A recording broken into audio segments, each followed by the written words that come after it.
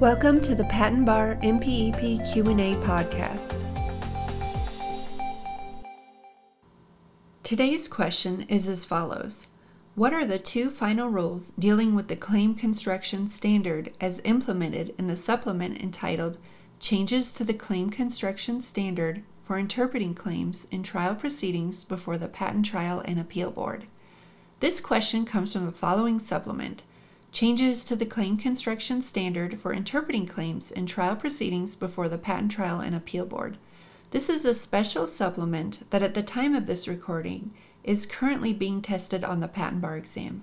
Depending on future changes to the supplement and the MPEP, the question and answer may not be applicable.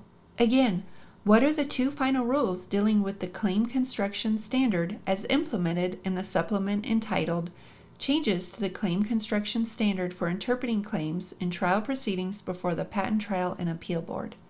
As shown in the supplement, in the first final rule, the office changed the existing rules to, among other things, 1. Increase the page limit for patent owner's motion to amend by 10 pages and allow a claims appendix to be filed with the motion, and 2. Increase the page limit for petitioner's reply to patent owner's response by 10 pages. In the second final rule, the office changed the existing rules to, among other things, 1. Allow new testimonial evidence to be submitted with the patent owner's preliminary response. 2. Allow a claim construction approach that emulates the approach used by a district court for claims of patents that will expire before entry of a final written decision. 3. Replace page limits with word count limits for major briefing. And 4.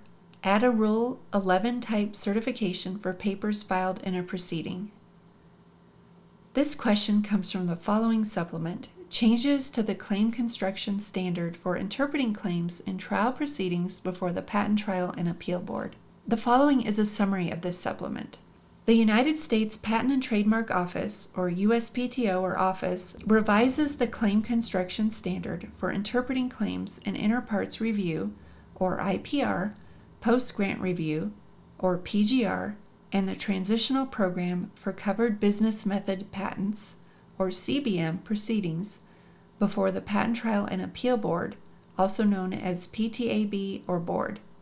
In particular, the Office is replacing the Broadest Reasonable Interpretation, or BRI, standard, such that claims shall now be construed using the same claim construction standard that is used to construe the claim in a civil action in federal district court. This rule reflects that the PTAB in an AIA proceeding will apply the same standard applied in federal courts to construe patent claims.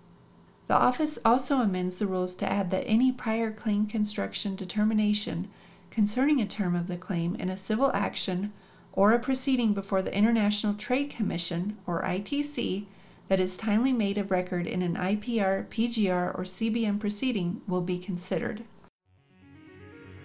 This has been another episode of the Patent Education Series Patent Bar MPEP Q&A podcast with your host, Lisa Parmley, Registered Patent Practitioner number 51006. Please visit patenteducationseries.com for more free information to help you learn more about and pass the Patent Bar exam. Thank you so much for being part of the Patent Education Series community and for being here today.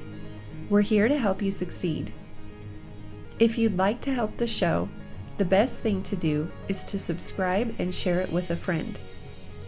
If you need anything or just want to touch base with us, please email us at info@patenteducationseries.com. We want to see you succeed and put the Patent Bar exam behind you. So again, head over to patenteducationseries.com for more free materials and information to help you pass the Patent Bar and get on the road to a new career as a patent practitioner.